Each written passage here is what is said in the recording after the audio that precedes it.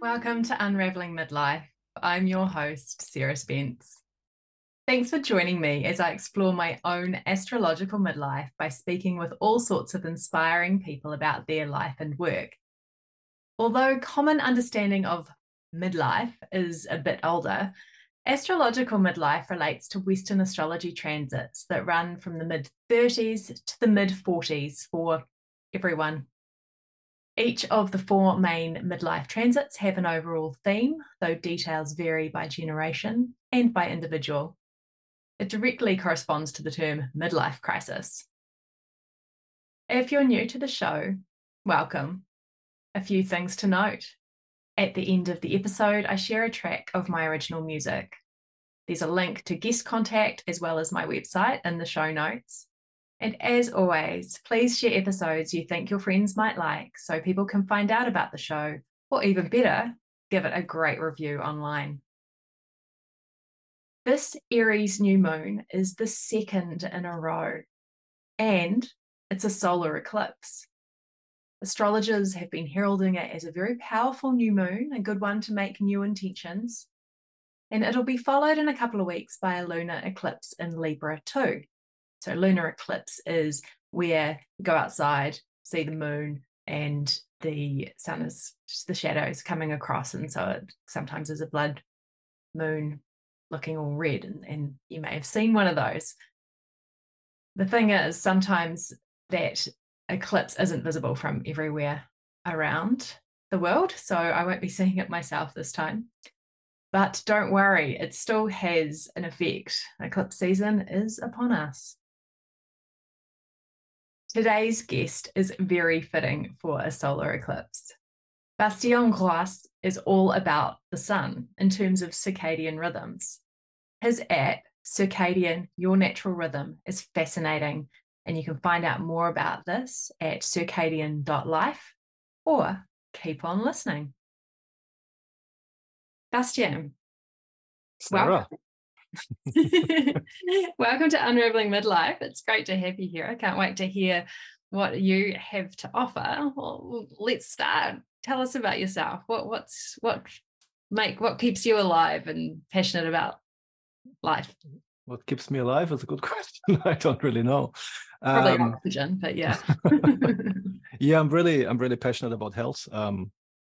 I'm passionate about health. I'm passionate about light. I'm passionate about circadian rhythms. I'm passionate about natural living. I'm passionate about consciousness and perception. Yeah, all these things, all the good things.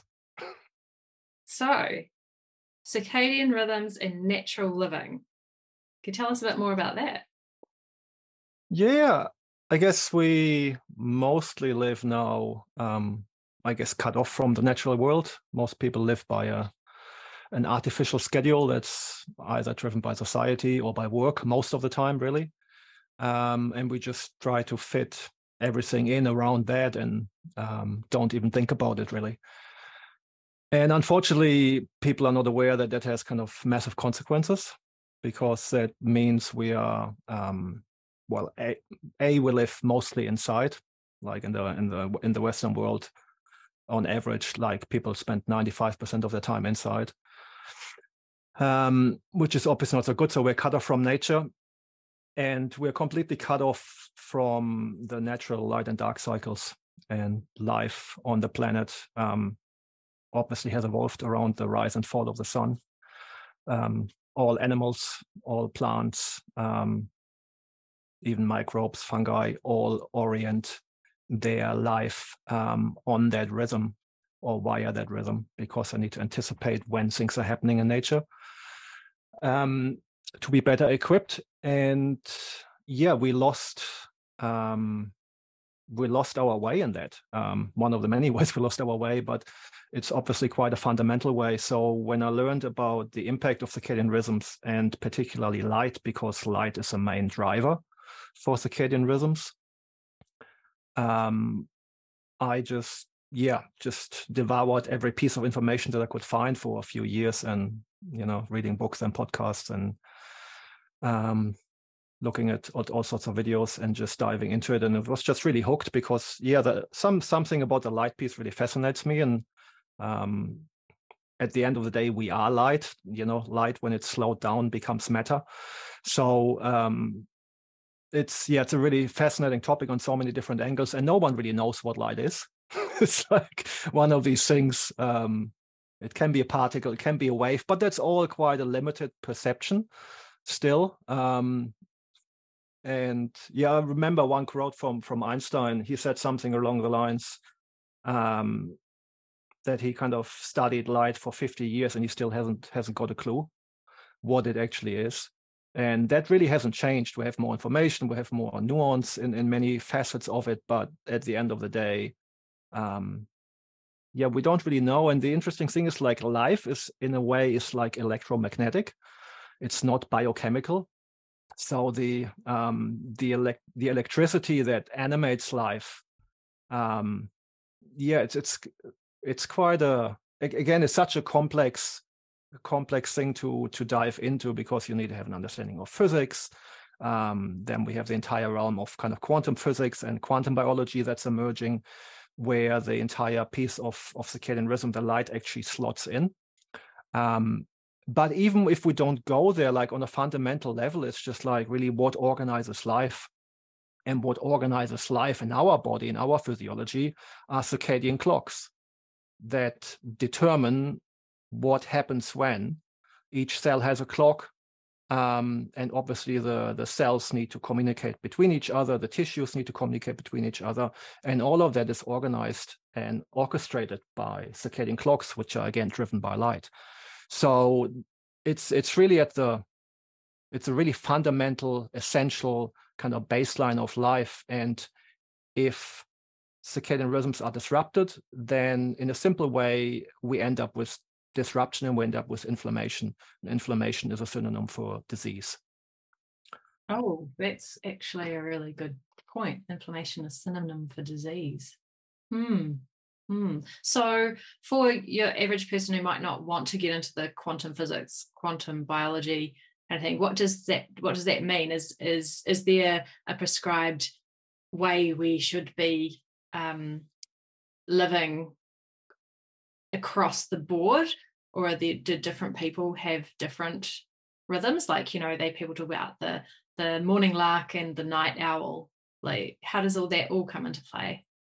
Well, there's lots of discussion around it. But if we look at it, we're the only species that decided to not pay attention anymore to what's happening in nature, and to kind of disconnect from the natural rhythm. We don't care anymore when the sun rises. We don't care when the sun sets. We just do whatever we want when we want, because we can. So there's no other species that behaves like that. And if we obviously look at our rampant diseases, and we're getting sicker by the day, and modern diseases from cancer to diabetes to Alzheimer's and everything else, autoimmune diseases are skyrocketing. And particularly in the last 10 years, that trend has been increasing dramatically. And one of the things that changed in the last 10 years is the introduction, or not the introduction, but the explosion of cell phones and the technology and the multiple devices people are having, and they're carrying them with them all the time and looking at them all the time. And that goes along with getting a light signal, like, constantly. And that light signal is basically, whenever you look at your phone, to put it simply, you tell your brain it's midday. Okay. So your master clock, which sits in the SCN, in the hypothalamus region of the brain, gets the wrong light signal. Hence, coordination with every other cell of the body is like off, and that in itself is just a big issue, really. Right. So every time we scroll first thing in the morning or last thing at night, or middle of the day. And if you do it in the middle of the day, it's not so much a problem, because you're kind of, at least, the timing information is right. Because the thing is, with circadian rhythms, they're not only help us anticipate when certain physiological processes need to happen in our body. There's also a rhythm when things ought to happen. Like, for example, cortisol needs to rise in the morning, spike basically, and then kind of recede over the course of the day. And then on the other end, or antagonistically to that, you have melatonin at night, which slowly rises when cortisol kind of is at its lowest. And then that's supposed to rise. So blue light from devices interferes with that massively. So it's just one example where just one rhythm, and there's a rhythm for every hormone in the body. There's a rhythm for every process that's being disrupted. So, and that's really the problem. And the idea was, or the discussion around, night owls and morning birds, for example. It's interesting if you look at people who do night shift, for example, their health across the board is just way worse than in the general population. And a similar thing you see actually in people who have a preference to be awake at night. Same thing. Not quite as pronounced or not quite as bad as in people who do shift work, but similar across the board, the health is way worse than people who have a preference to be awake in the morning. So that in itself tells me that we're not meant to be awake, like for large chunks of the night. And also the thing really is that an enabler, or what enables us to be awake at night in the first place, is artificial light. If we wouldn't have access to artificial light, we would get sleepy and fall asleep. Yeah. And even if there was a big fire, a bonfire, that kind of has a different quality of light, right? Very different. And we kind of know all of that because the LEDs have been introduced like in the early 2000s with the idea of increasing productivity, which they actually do, because they give you a hit. The blue light wavelengths is a little bit of a stressor. It raises cortisol. It gets adrenaline pumping. So it gives us actually a boost. But if we do that at night, well, that's not when it's meant to happen. So if we would take that stimulus away, the vast majority of people, I would dare to say 99% of people, would go to bed earlier. Yeah, I'm very much a daytime person myself. I really struggle staying up till midnight sometimes. I mean, it's just interesting. We're just so, personally, just from my experience, we're just so, I was so unaware of even when sunrise is. Like, and it didn't concern me whether it was summer or winter. I just got up when I either had to get up or when I felt like getting up, disregarding anything else, any kind of rhythm. And that's another really kind of key aspect that's not very sexy, is kind of that sense of continuity and consistency. Because the rhythm, and it's very, very obvious in children and in toddlers in particular, right? If their rhythm is disrupted, they're cranky as fuck. Excuse my, it's not fun to be around. But a similar thing happens in adults. We're no different. So if we constantly disrupt our rhythm, or if we don't have a rhythm because we're all over the place, that's not helpful on any level. No, I agree. I work so much better on a good rhythm. Yeah, it really gets me in October and November, and the sun rises really early, and I naturally wake in around sunrise, and it's really annoying because I want to sleep a bit more, but I find it virtually impossible. Oh, so you clearly know a lot about circadian rhythms. Is that part of your work? What do you do? Do you work with people on that? Yeah, no, I don't work with people. I run a little startup. We have an app called Circadian, Your Natural Rhythm.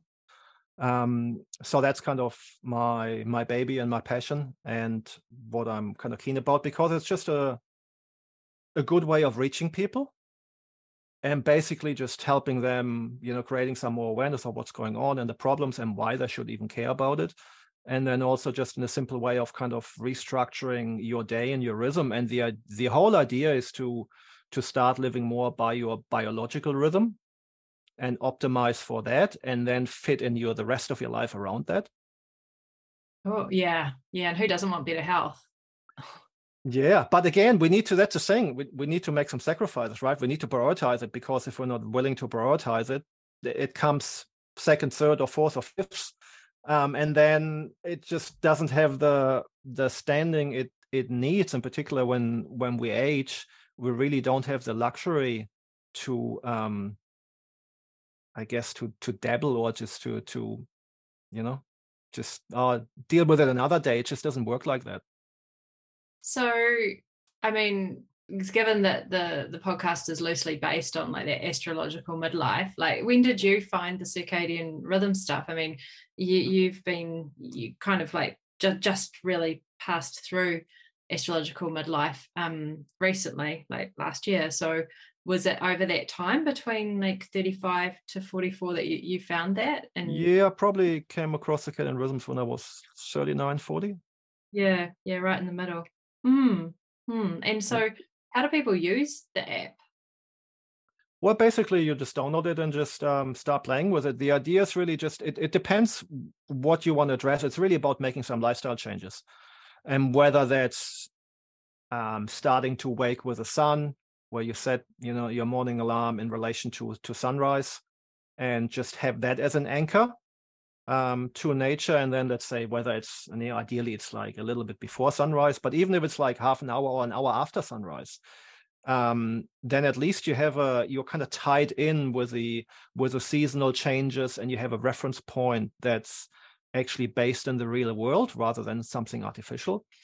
Whether it's something like that, or going to bed at the same time, or maybe start wearing some blue blockers after dark, so you block the blue light and don't get mess up sleep and circadian rhythms. Or they're like the glasses, you mean? Yeah, they are blue light blocking glasses, like with orange or red lenses, and basically you want to put them on after nightfall to protect your circadian rhythm, because otherwise the blue light triggers the melanopsin cells in your eye, which tell your SCN that it's daytime, and we need to be awake and we need to be active when we're actually in the process of winding down and shutting shop. So what's your take on daylight savings? Well, daylight savings is definitely not helpful, but it's just another, whether it's standard time or daylight savings time, some people get themselves in a snit about it, one way or the other, but both is arbitrary. It's just a clock number that really has no bearing. If you want to do one thing, that's why it's so important to start relating your rhythm to the sun somehow. Because then you only need the clock time, whatever the clock time is, to kind of organize social or work activities. But as long as you're kind of waking and sleeping and eating, ideally, is kind of based around the natural rhythm, then you don't have a problem, really. So what is that eating around the natural rhythm? Is that eating around sunrise and sunset as well as in the middle of the day? Well, in a simple way, to eat during the day and not eat at night. There's tons of research on intermittent fasting, and the earlier you have your eating window, the better it actually is, which is, again, contrary to how most people do it. Most people skip breakfast and then have lunch and a late dinner, which is far from ideal, messes with your sleep, messes with your hormones, and makes you gain weight and lots of other things. It's just, Wow. Yeah. And how did you come across all this? How did you become interested in this topic? Well, I started my own health journey, really, and then initially I started just with diet change, like everyone does. You want to be healthier, you change your diet, kind of thing, and eat better. But that's actually very limited. Yes, you can make lots of progress for sure, because particularly when most people, if you eat a shitty diet of processed food, and most food these days is full of chemicals and either other poisons, particular grains, like full of glyphosate, which is like not good at all. But so you can clean up somewhat, but still food is just fuel for the body.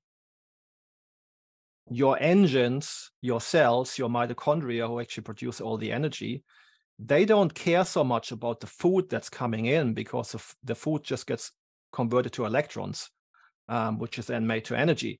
But so it's much more important that you actually maintain your engine, so to speak, and the connections in your body so that they are optimal, because then you can get away with actually putting shitty fuel in to some degree.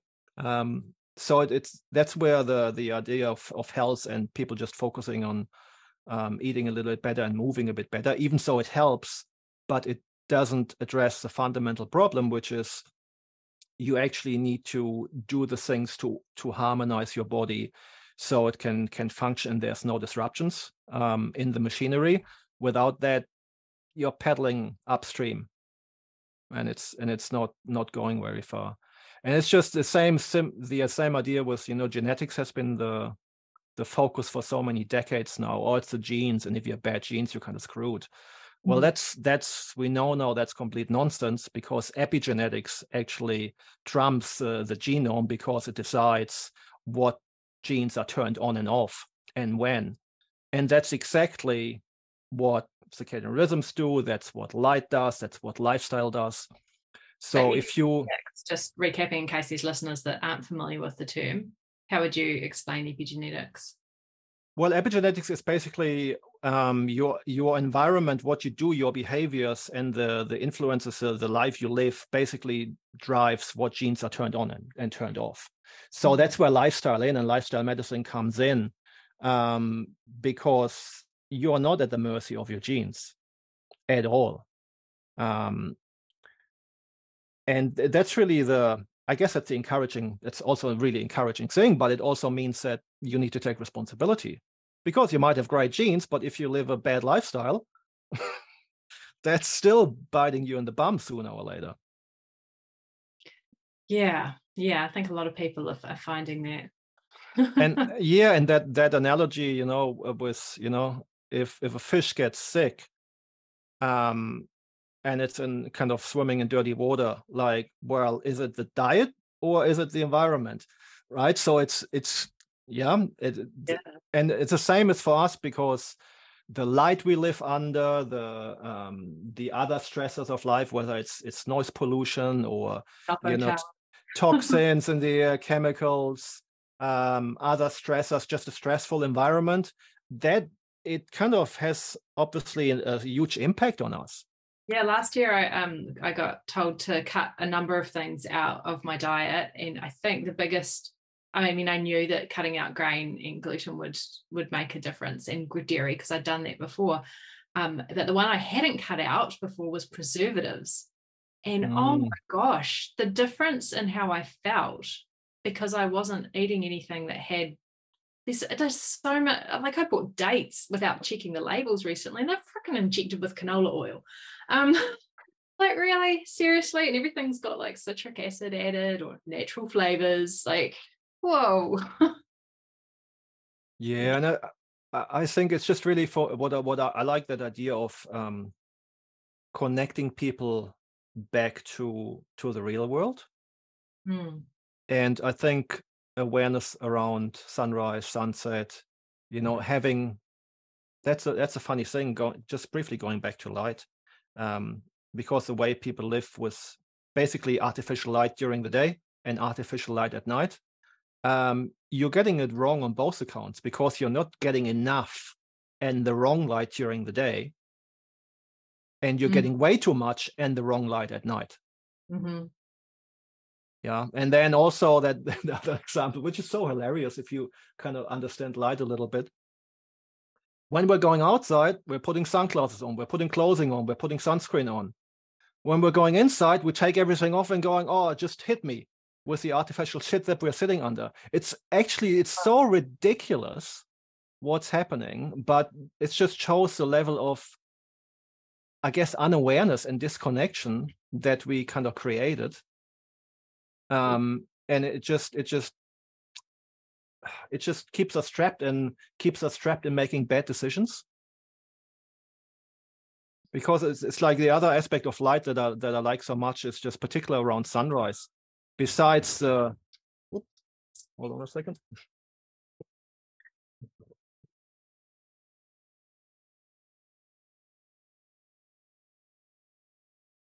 So at sunrise, besides setting your circadian clock, besides kind of spiking cortisol, besides preparing you for the rest of the day gently with a lot of the red light that's there. I know we haven't talked about all the details, but so much is happening at sunrise when you're exposed to it and when you perceive it with your skin and your eyes.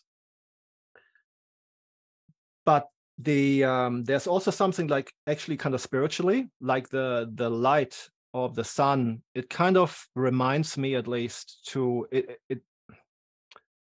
I'm not thinking small, I'm thinking much bigger. Like it has an expansive kind of quality, and it has a soothing quality, and it's almost like that spark of life, that ignition, that waking up. It is that literally, and it is that metaphorically as well. And we kind of, we're not doing well if we're disconnected from nature, and that kind of finding a way to touch back in on a daily basis can be so powerful, and is most powerful for almost everyone who does it. And once you kind of start, you get hooked, because we're actually designed to be addicted to the sun. Mm-hmm. We make particularly with under UV light, which is like, oh, dangerous. No, well, if you're behaving in stupid ways, yes, it is, like everything else.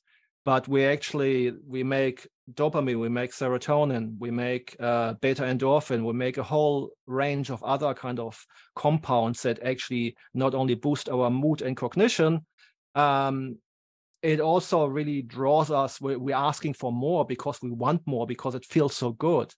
Nature isn't so stupid that it would design us this way if it would actually be detrimental to us.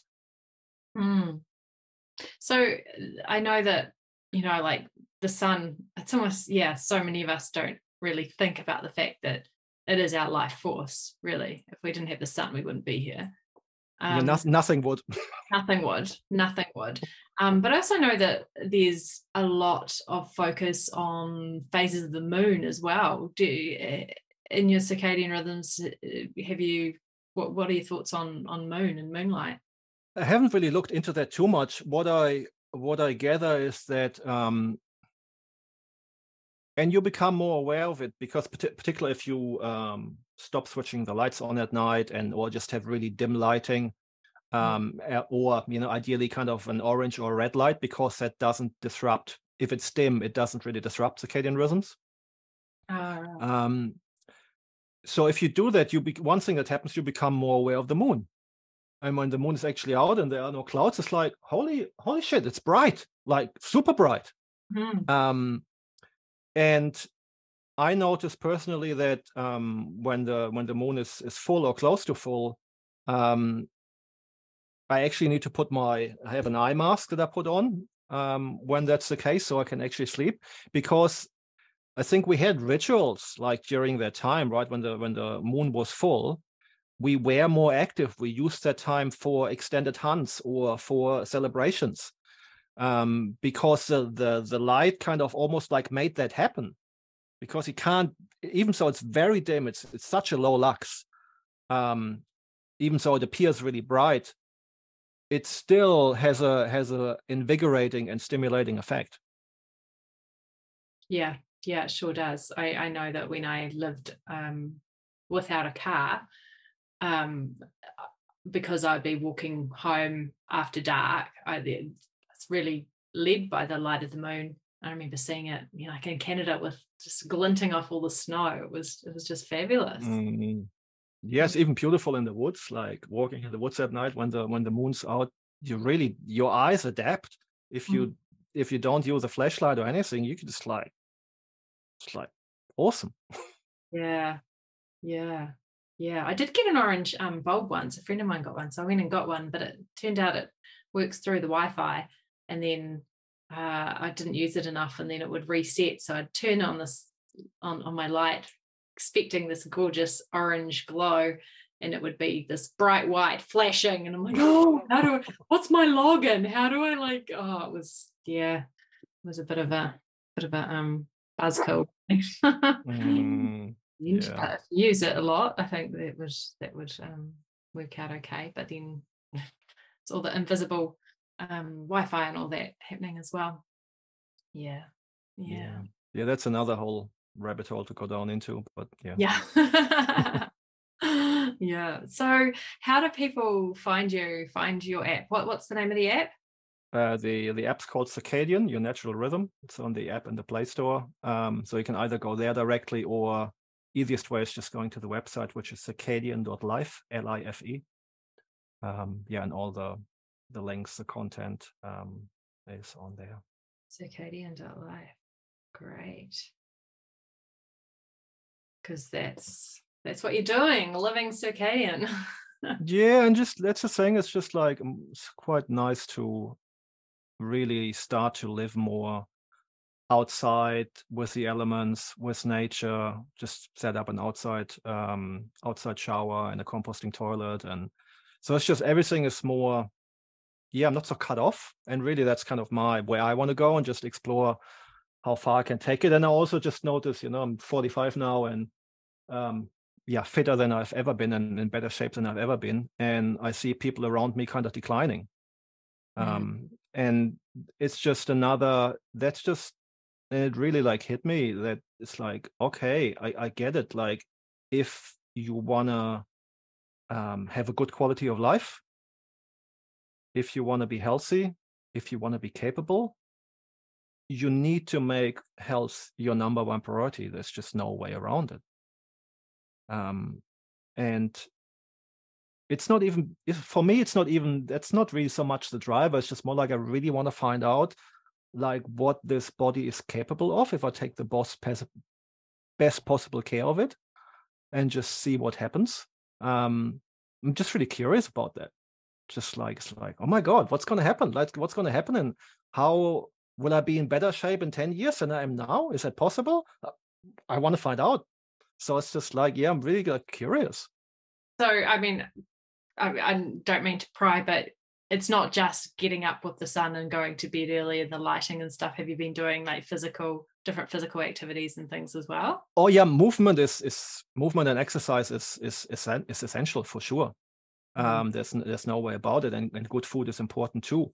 It's the whole lifestyle, it's the whole enchilada really.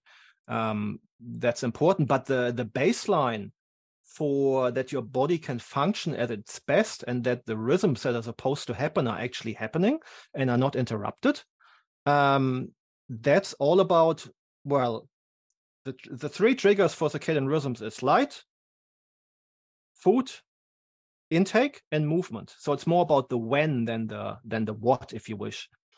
So the timing is really important. So again, with food, the idea is to eat during the day, and it's like, again, if you think about it, it's like, you don't need food at night. You don't need energy at night.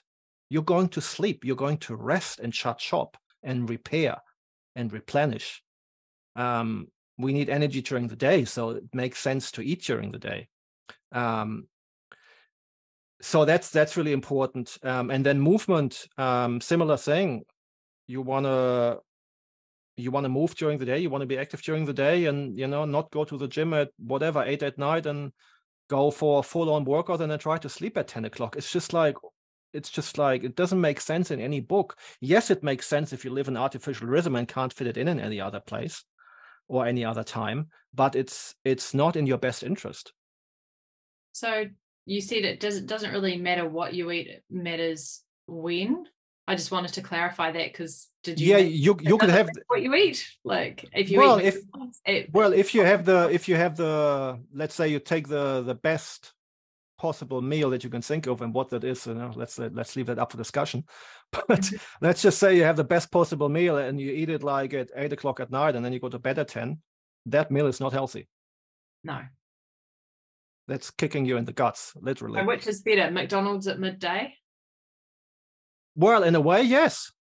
But the ideal would be a really healthy meal at midday. That would make sense. That would make sense, wouldn't it? Just wanted to clarify that. Just if you get taken out of context, that doesn't matter what I eat as long as I eat in the day. Boiled chocolate, ice cream, chips. But there's another interesting thing that's really overlooked with regards to exercise, because people are mostly told, and the prevalent idea is that, oh yeah, just do lots of cardio. Well, cardio is actually not that helpful either, because everyone tells me don't do so much cardio these days. I think it's shifting, but yeah, that has been around for because what happens at the end of the day, you need to, if you start doing cardio, you need to do cardio longer and longer and longer for it to have the same effect and kind of to maintain the same level, and your body just becomes more efficient. The thing is, on the other hand, if you actually build muscle, muscle is very metabolically active tissue, meaning it just burns way more calorie even at rest. Yeah. So, and then it's also super protective. Yeah, like so many people when they get older, they fall and break a hip or break a leg or break whatever. All of that is much less likely to happen if you have muscle mass, because it's protective and you're more able and you're more flexible and you're stronger. And you also, then the whole thing with the bones need to be stressed as well. Otherwise get osteoporosis and other problems, arthritis. So if you actually do like body weight stuff or weight training, then you strengthen all of that. Mm-hmm. So it's just, yeah, and you get away with eating more than you ought to be, because it just burn it off easier. So it's just on so many levels, building muscle makes so much more sense, metabolically speaking, than cardio. And it's interesting also, like, there's quite a few, like, and it's very interesting actually, grip strength is one of the best predictors of mortality. Or not just mortality, but like longevity. The better your grip strength, the longer you kind of live. So it's just fascinating that it's not necessarily causal, but it's just what they found statistically. And it just makes sense, because you have a strong grip strength. It's not just the strength in your arm. It's in the shoulder. It's in the chest. It's like everywhere. It's kind of core strength as well. So it's fascinating. I actually did a grip strength test, maybe, a few months back, and I was well below the recommended, and I was like, oh dear. So that's a really good kick up the pants to, even when I'm holding barbells during a workout, to really grip on, because that's the way that the wrist can build strength too, is what I found. And the longer you use it, the longer you hold it, the stronger you get. And also, like, most people are just, overweight. That's just the thing. Most people are overweight, and even there's such a thing as kind of skinny fat. And that's actually where people look actually healthy and look lean. They are lean, but they have a lot of fat tissue, particularly around the waistline, like under the skin. And that's actually often more dangerous than people who are actually like overweight and have that extra fat mass. And that's really the thing with, if you work out and if you start building muscle, then, well, you burn off the fat tissue. You actually use the energy that's there for the exercise, and then you convert it, and you convert and recruit muscle cells. It's just, makes sense on every level. Mm-hmm. Wow. So waking near sunrise, preferably slightly earlier. Eating during light hours. Yes.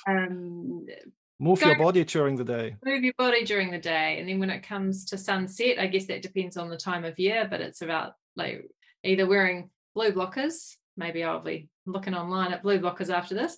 And making sure that the light source isn't stimulating us to feel like it's the middle of the day and we have to be on.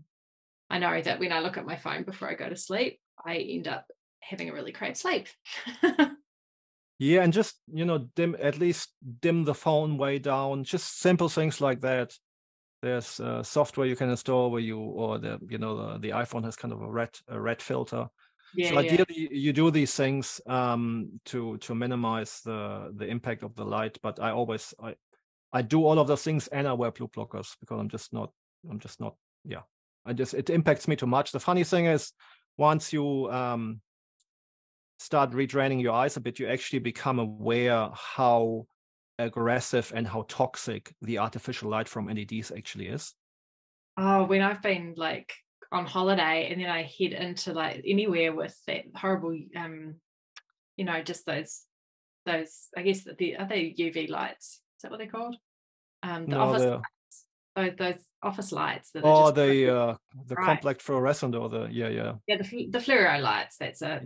Yeah. I haven't been hanging out in an office recently, and I just kind of go, oh, I need my glasses. I don't even really need glasses, but when I'm in those kind of areas with the kind of light, it just helps. Yeah, I mean, I don't want to open up another rabbit hole, but the like, is it 50%? No, sorry, it's like 30% of the world's population are myopic now, are short-sighted. And that's predicted within the next few years to go to half of the world's population. Oh, especially after all the lockdowns. Yeah, well, that's contributing as a big factor. And the the official theory is like, oh, it's because we only look at things kind of close to us, and like with all the devices and the screens, and we're not looking out and having the vista anymore and doing long distance viewing, or very little. And that's definitely a factor which elongates the eyeball. But what also elongates the eyeball is actually blue light. So just the quality of the blue and light. Right. It's better, doesn't it? I think I just throw that in quickly because it's important for people to know this. The short wavelengths of the light spectrum is like the ultraviolet and the blue, and on the other end, on the long wavelengths, you have the red and the infrared. The short wavelengths, to make it really simple, is stimulating and is a stressor, and the long wavelengths is regenerative and repairing. The modern LEDs have zero red and infrared. You only get stressed and oxidize the tissue, like constantly. Right. So we really should be hanging out in a red light district for bunch. Yeah, well, it's better. Or get some sunshine, because sunlight is always 50% red and infrared. We need it. It's essential. We evolved under it. Without getting red and infrared, you're not only screwing up your eyes, you're screwing up your skin. There's so many other aspects, and because light also penetrates really deeply, we need the red and the infrared, and most people actually live almost without it. Wow. You cannot repair, you cannot regenerate. It's impossible. It's a fast track to disease and breakdown of tissues. I guess with so many things being remote, that one advantage of working from home is like not having the fluorescent lights and being able to have more natural light. Wow, plenty of food for thought. So circadian.life to find the app Circadian, your natural rhythm. Yes. Yeah, great. Oh, thanks so much, Bastian. Have you got anything else that you want to leave listeners? No, I just hope I just got some people thinking in a new way, and just raised some thoughts or triggered some people, whichever way it goes. That's all good. And just, if people want to investigate and are curious, then my job's done. Great. Thanks so much. Thank you.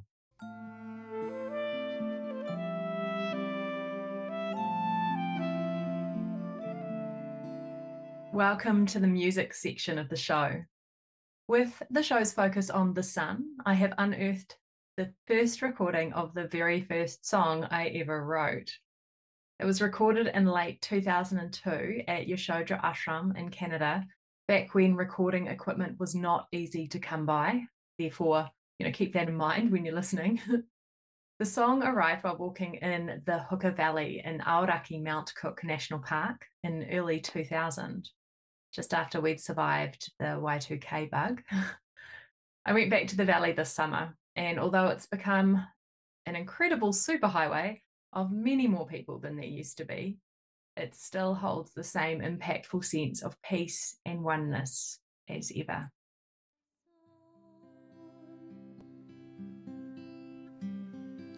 Be as the sun, be as the rain that falls, find your path, the one you know, your chosen call.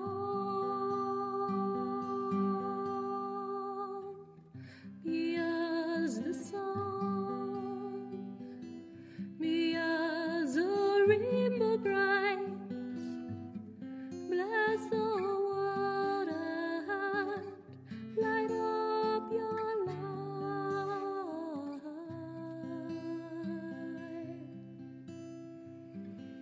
Be as the star shining in the sky, and when the time comes, let go and fly.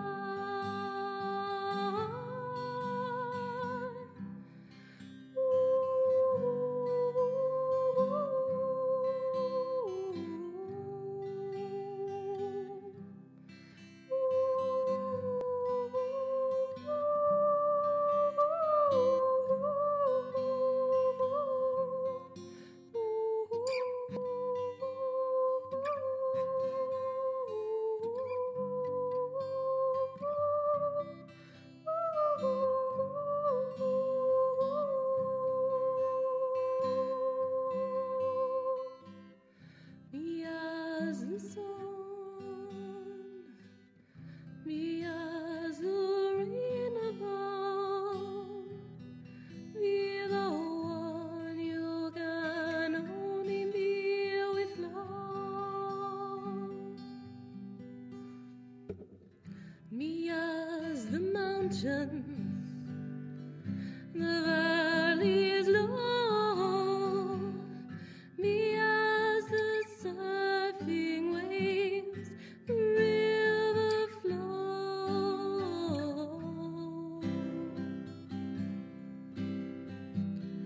Be as the sun, be as the sun, be as the sun.